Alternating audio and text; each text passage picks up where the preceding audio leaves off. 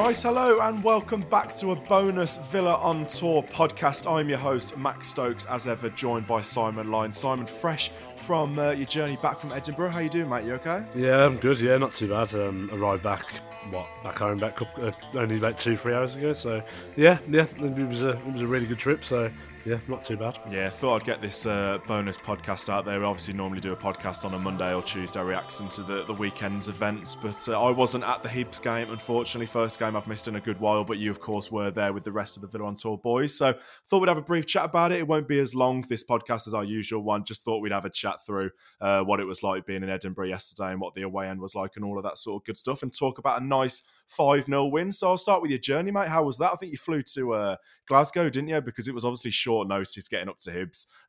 5 days notice? So it was a little bit ridiculous, but flew to Glasgow and got the train over. That must have been fun. Yeah, do you know what? It was a really, really easy trip, to be honest with you. I mean, flying from Birmingham we're only up in the air for about 40 minutes, I think it was, and touched down in Glasgow, and then we checked into our hotel in Glasgow. They let us check in early. We were there at the hotel for 10 o'clock yesterday morning. Let us check into the hotel, and then we quickly got on the express train over to Edinburgh, which takes about 40 minutes again. We arrived into Edinburgh about midday, I think it was yesterday.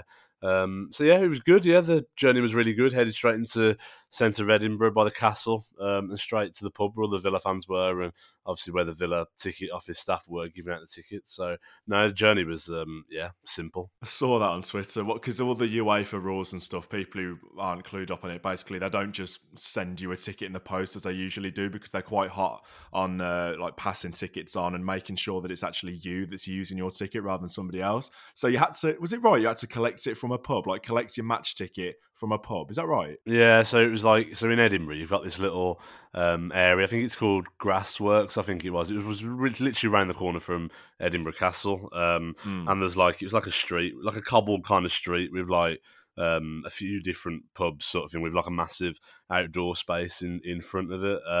And in one of the pubs there, like the Villa ticket office staff had like a room in the back of the pub, and so there was like a queue like snaking around the bar essentially to go and pick your ticket up. So yeah, a bit of a different experience, a bit weird, but to be fair, it was fairly straightforward, actually. It was, there was no issues. Just gave you fan ID number, showed your ID, and off you went with your ticket. I guess when there's only 1,000 Villa fans, it's not too bad. I mean, if you had 3,000 or 4,000, you'd probably have a few issues. But that's one of the quirks of playing in Europe. What was the sort of atmosphere then during the day? What was that like? Because I saw various clips on Twitter and whatever of like the big square you were just talking about. Loads of Villa fans there, loads of Villa flags. What was that like? Yeah, it was really good. The whole atmosphere in the whole of Edinburgh was really good, because it was really busy, because obviously it's the Fringe Festival at the moment. Yeah. And so walking from Waverley Station up to the main bit where all the Villa fans were was good, because we saw like loads of like street performers and like street shows and stuff like that from the Fringe Festival.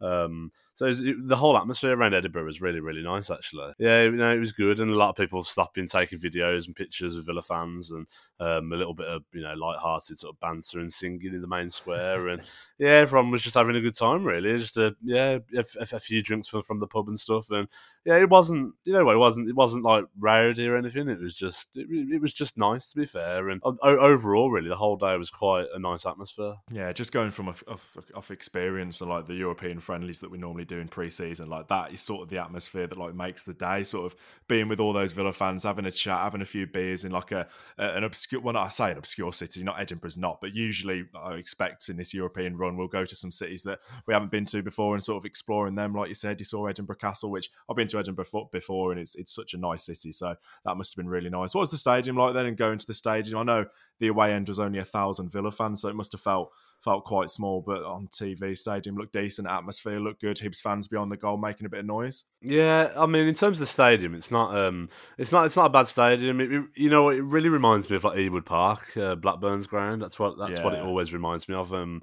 I've been to Hibs before. I went for a game against Livingston. I think it was about 18 months ago up in Edinburgh. So I have been before, but a fairly sort of traditional sort of stadium. Probably could do a little bit of a lick of paint sort of thing. But yeah, Villa fans beyond the goal are just over 1,000 of us. And yeah, I think the atmosphere was pretty decent, to be fair. The Hibs fans had their like ultras behind the behind the goal who were trying to make the noise with their drum and stuff. And to be fair, I thought they gave it a good go, and especially for the first 15 minutes or so, they were fairly rowdy sort of thing. Then I think the events of the game kind of took over, and it did get a little bit more quiet sort of thing. But no, it was a decent atmosphere overall. Yeah. Just a quick question: did they play? I don't think they did, but they didn't play the UEFA Conference League music, did they? That was disappointing. No, and I think it's because Not the it's actual because they don't do that until you get into like the group stages. Like, you remember last summer when I went to that random UEFA Champions League qualifier? Oh, in Wales.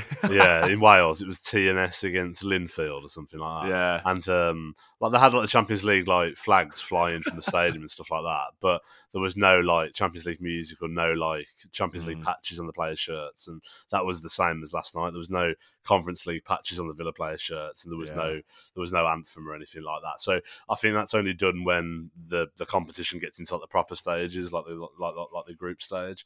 So yeah, we will have to wait a little bit longer for that. I'm glad actually, because I do like it's the same music as the Europa League, isn't it? And I quite like that. Obviously, the only time I've heard it in real life before is when we went to Rangers. Yeah. It's a one Champions League game at Man City as well. I've heard it there, but hearing it at Villa Park will be a nice little thing. The fonts as well on the back of the shirts, I didn't like that. We've talked about it privately before, me and you, about the fonts and stuff. We pick up on weird little things like that.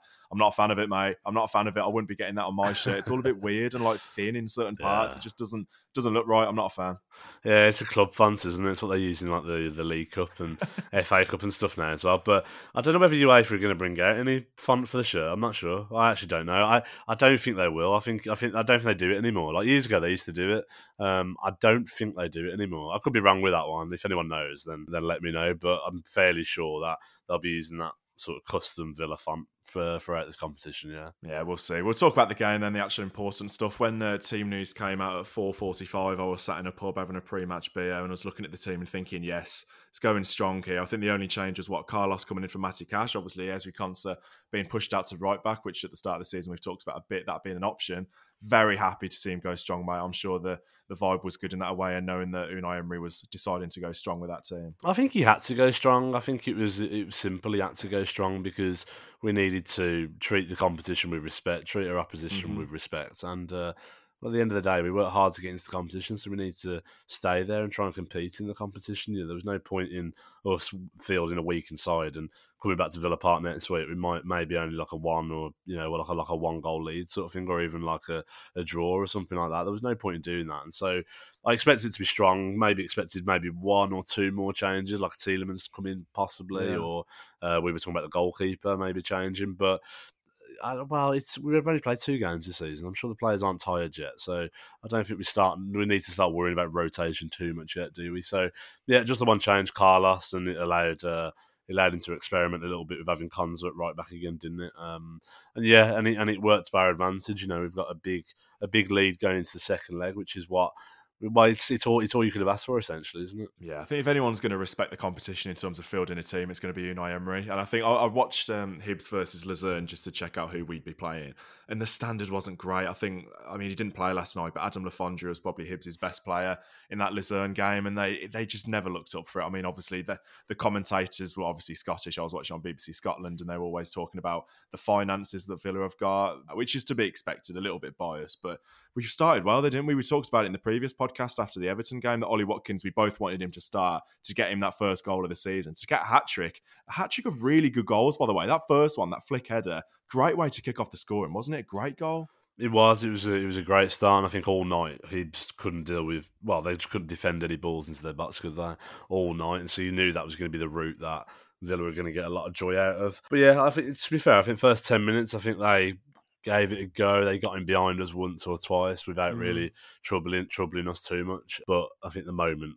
Watkins put away that first one, it's the sort of stable door was wide open kind of thing, wasn't it then? And it just carried on from there. And poor defending from their point of view. Like I say, really easy goals in terms of crosses into the box. Didn't defend them well enough. And Villa absolutely snapped up the opportunity, didn't they, to sort of extend that lead. Yeah, and when Ollie Watkins tends to score early, he tends to have a good game. Because I mean, people were talking in that Everton game about him struggling a little bit. I don't think he was bad. I just don't think he can be like spot on and score every single week. But he did in this game. Obviously, the first goal I've talked about it, really good header. The second one, a header as well from a corner. I mean, it's terrible defending, isn't it? I mean, he's free at the back post. I thought he missed it initially, but into the roof of the net, you can see how much he sort of enjoyed that. He's a little bit of relief, wasn't it, just to kick his season into gear and then to complete a first half of hat-trick headers. Leon Bailey in on the action. It's nice to, after the Everton game as well. Like he received a lot of stick. We've talked about it to death. But it's nice to see him have another good game, isn't it? And that's his first away goal, I think, with a header as well. Not very Leon Bailey, but it's nice to see him score as well. Yeah, I think it's his actually second away goal. I think he scored at Bolton, if you remember, when we went in the League Cup last season. But yeah, he had a good game, to be fair to Bailey again. I thought he linked up well with Diaby again. But yeah, in terms of Ollie Watkins, I thought he was excellent. Not just the hat-trick he scored, but his work rate, really, and holding up the play and coming back and finding the ball himself. I thought he had a really, really top game, to be fair, Ollie Watkins last night. So yeah, thoroughly deserved the hat-trick. And I think I said last night, if that doesn't give you a confidence boost, then I don't know what will, really. So yeah, good to see Ollie kick-start his season, really, and let's hope he can go on another run like he had last season. Exactly, and that's why you play your best players. What do you reckon he should be aiming for this season then? Because he's already got 3. Do you reckon in all competitions he should be looking at 25, do you reckon?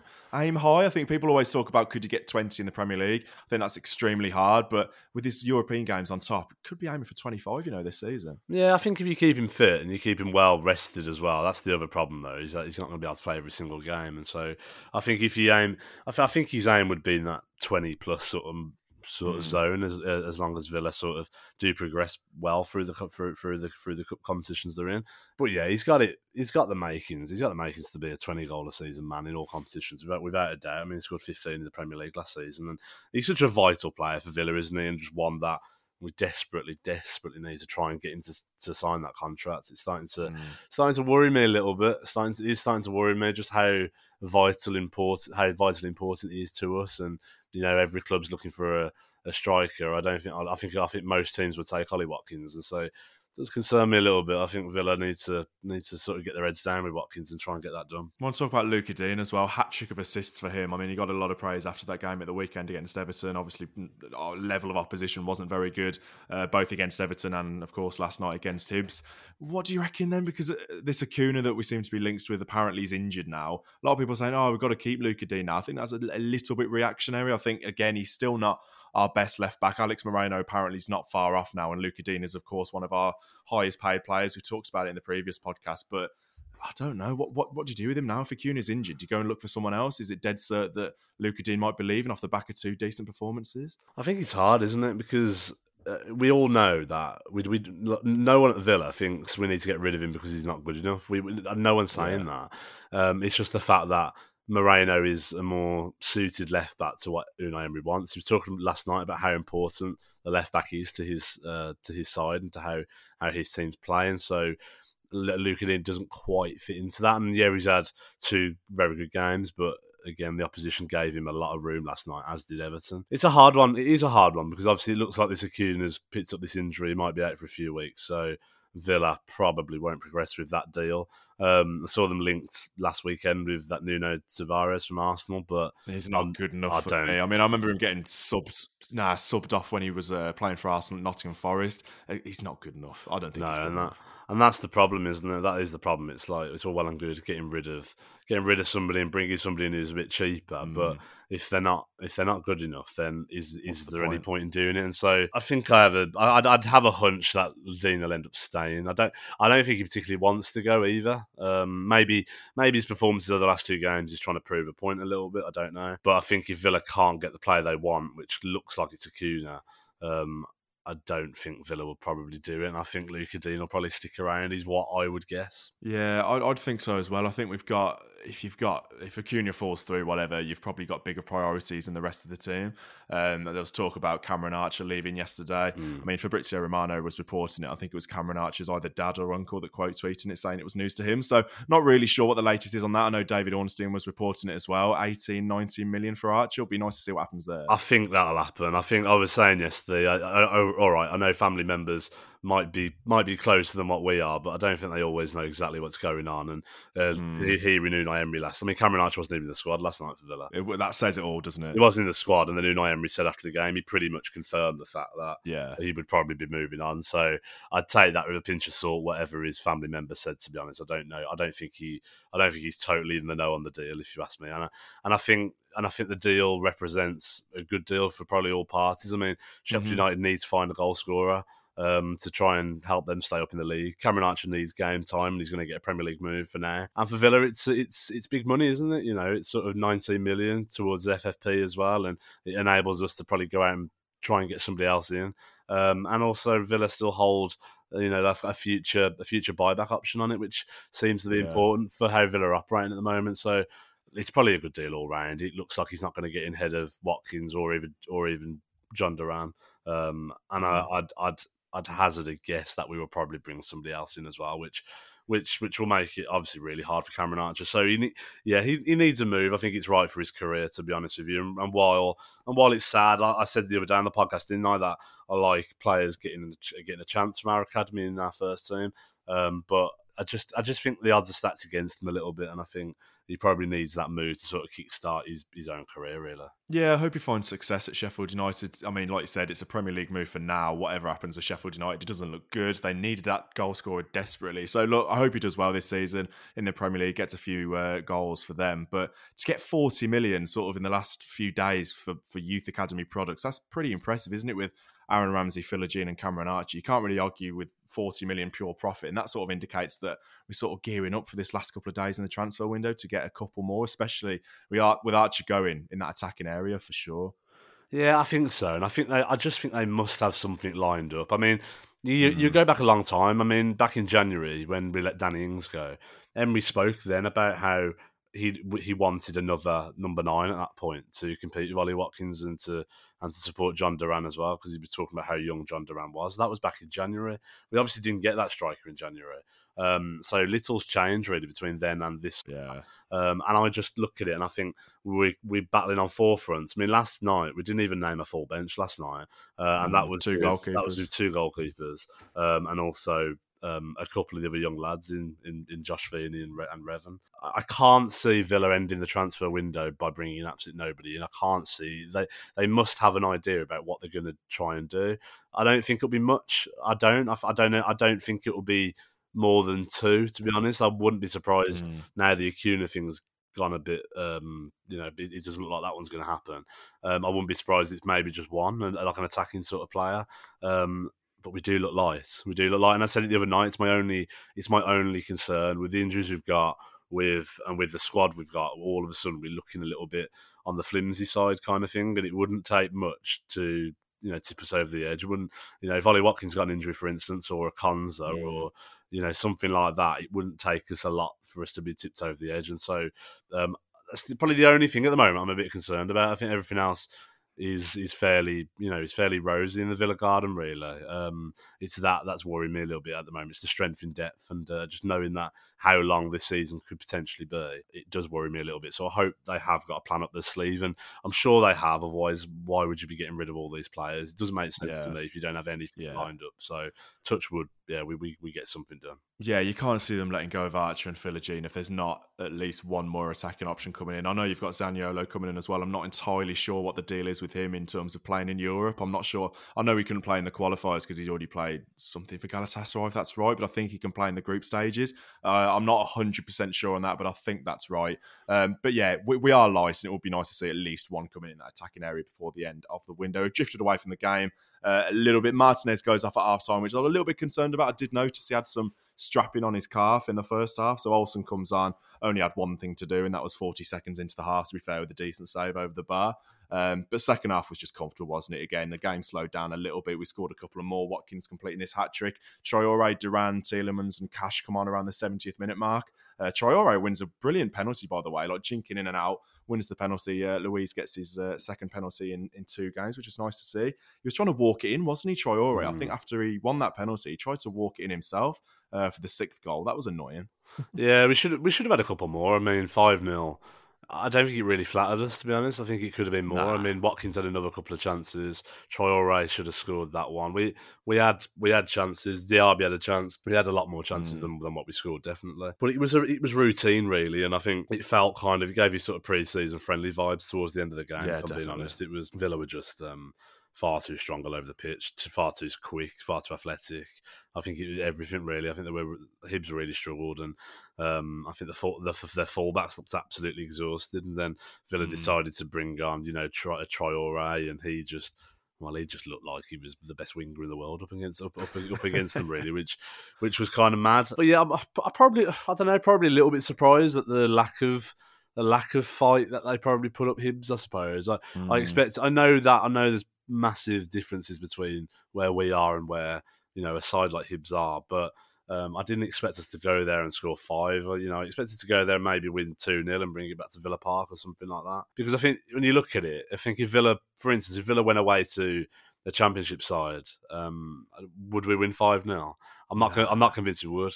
And so it kind of, I think for me, it just kind of shines a spotlight on Scottish football, really, and really how in a pretty poor position it's in, to be honest with you. I mean, I was talking to a Rangers fan at the airport this morning, and he was saying just the budgets between the two leagues is just ridiculous. He was saying like Rangers get about 4 million a year for where they finish in the league, sort of thing. Hibs might get around about 1 million if they're lucky, kind of thing. And so when you look at it like that, it is poles apart, and I think the Premier League's just gone mad, hasn't it? It's gone from strength to strength, and the quality of the players in the Premier League these days is just chalk and cheese to what it is in Scotland, and I thought it really showed in the end, and I felt a little bit sorry for them towards the end. I'm not going to lie, I felt a little bit sorry for them. It was the first leg, it was in their own backyard, and they've got an away tie at Villa Park next week, and it's sort of a dead rubber, really, for them, isn't it? It's hard. I just thought, imagine that was us in that scenario, going away to somebody we're already 5-0 down from the first leg. It's horrible for them, really, isn't it? But it's just the lay of the land, and I suppose it's why Villa will be so favoured for this competition this season, because we'll probably be coming up against other sides who are similar in stature and quality to Hibs. Yeah, and that's what the Hibs manager, Lee Johnson, was saying after the game. He was sort of saying that, look, Villa are probably one of the favourites for this competition, and I think the commentators were saying that Hibs had spent $1.5 million this summer on 3 players, and that's all the transfer business they've done. So yeah, they were absolutely miles apart in terms of the league we're playing in. And I was watching a Scottish fan's vlog of the game and whatever, and he was a Villa fan apparently, but he was also saying that he wanted Scottish football to do well just for the coefficient and things like that. So it's a shame, but at least these clubs get to play in Europe, and it's their big day out, isn't it, playing in Europe and trying to get a little bit more money. So it's a shame for them. I'm sure they'll have a good day out in Birmingham next week, or the Hibs fans that are travelling down that, but it would be a little bit demoralising coming down 5-0 down. But what do you reckon we'll do next week? Then I think obviously it gives you that licence to rotate a little bit. I think you're probably looking at Duran starting, Olsen, Chambers, even Josh Feeney potentially. You'll rest your big boys, especially with Liverpool 3 days later. I think so. I think so. I don't think we've got the squad there to make like wholesale 9, 10, 11 changes, but it would make sense, wouldn't it? I think the fact is, we've got we got a very good win last night. Over the last 2 games, we've been able to rest players on the hour mark as well, which is handy. I mean, Kamara and Louise both had a bit of a rest, and Torres and Konza, etc. They've all had a little bit of a rest. Watkins had a bit of a rest. So you'd hope we'll go full tilt at Burnley this weekend, as we do in the Premier League, and I would think the likes of Chambers, Duran, Traore would get a run out next week against Hibs. And yeah, you're right. It might be nice to see the likes of a Josh Feeney get his chance, and Amari Kellyman, and some of them have been waiting a little while. Like Revan as well, because they had their chance in pre-season and did well. Revan did really well against Lazio, for example. I remember him coming on thinking, bloody hell, like, fair play, and no offence to Hibs, but if we're talking about they're not as strong as even a championship size, why not? Well, and that's it. And if they're not going to go out on loan, then we need to give them some football somewhere, don't we? And I think if we are 5-0 up from the first leg, then I'd quite like to see a couple of the young lads get their opportunity. And you think about the likes of like Amari Kellyman, and he really impressed over in America, didn't he? Like he looked really sharp, he looked good, and so I wouldn't be afraid of giving some of the young lads a go. Like I say, it won't be wholesale, it won't be 9, 10, 11 changes, because A, I don't think we've got the squad to do that, but B, I don't think Emery will do that. He keeps talking about respecting the competition, respecting the opposition. And even though we 5-0 up, I don't think you'll go, okay, 11 changes, there we go. I don't think he'll do that. But he'll manage it. He'll manage it efficiently. And as you say, it's the game after that one is probably the toughest out of all the games we've had in the last week to 10 days, sort of thing, against Liverpool. So yeah, I think he'll box clever with it. He's got experience in it, Emery, hasn't he? He likes playing games. He keeps saying, doesn't he? Like, I'd rather be playing more and more games. And yeah, he's an expert in it, won't he? And so I'm sure he'll get it right. But I'd expect to see a fair few changes with hopefully some of the young lads in there. Yeah. Well, it's all about momentum, isn't it? You still want to go out there and win every game. It doesn't really matter if you're 5-0 up. You still want to go out there and win the football match next week at Villa Park, 100%. What do you reckon for Burnley then? A couple of changes. Do you reckon Carlos maybe stakes a claim to start against Burnley, or do you reckon he goes unchanged from the Everton game? Carlos wouldn't be my team personally. No, I think we'd go kind of unchanged from the Everton game.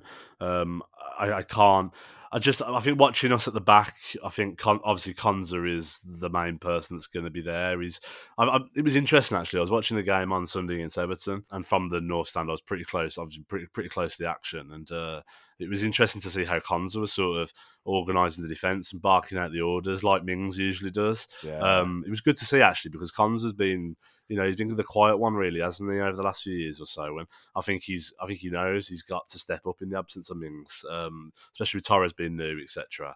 So it will definitely be Konza. And I think at the moment, looking at how we play through the lines, how we pass out from defence, you can't see past Torres at the moment. I mean, even one of the goals last night came from Torres from playing it out from the back. And don't get me wrong, I think Carlos had a solid game last night. He wasn't really troubled too much. He had a fairly solid game, but I think he needs to play football. Carlos does. He needs to get more minutes in the tank, but I think it kind of worries me, and I think it would worry the manager about his distribution. I think last night was the one thing for me which I found a bit frustrating.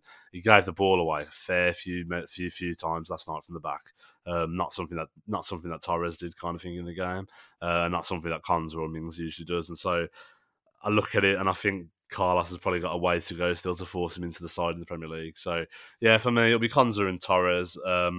I think it'll be unchanged. You'll see Zaniolo on the bench probably, but I think it'll be unchanged from the Everton game. I can't see any changes. I don't think we've got the players there to change it too much. I mean, Tielemans is not a bad player to bring in, but Kamara and Luiz are sort of switched back on. They're playing well. So who else would you bring in? I don't think there is really, is there? Well, exactly, yeah, fair enough. But I'm looking forward to Burnley at the weekend. I always look forward to going to Burnley, actually. I mean, obviously we didn't go there last year because they're in the Championship, but we talked about Burnley. Everyone's sort of expecting Burnley to go and finish like mid-table this season. You talked about it before the season, saying that they were playing brilliant football in the Championship and whatever. But if they come up and try and play that in the Premier League, teams have done that before and struggled. So it'd be interesting to see what happens against Burnley, actually. Vincent Kompany's side, potentially Aaron Ramsey involved. Should be an interesting affair, but again, it's one that you look at and think, should be winning that. Yeah, definitely. And I think my thoughts around Burnley are purely, I think they will play good football, and I think they'll, in the early stage of the season, I think they'll look to have a lot of possession. I think that's how he wants to play Kompany. I think he might have to adapt that though when he comes up against some of the teams,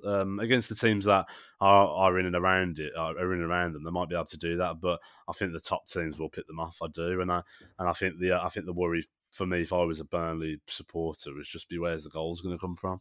Obviously, they haven't got Teller, who was there last season, who banged them in the Championship.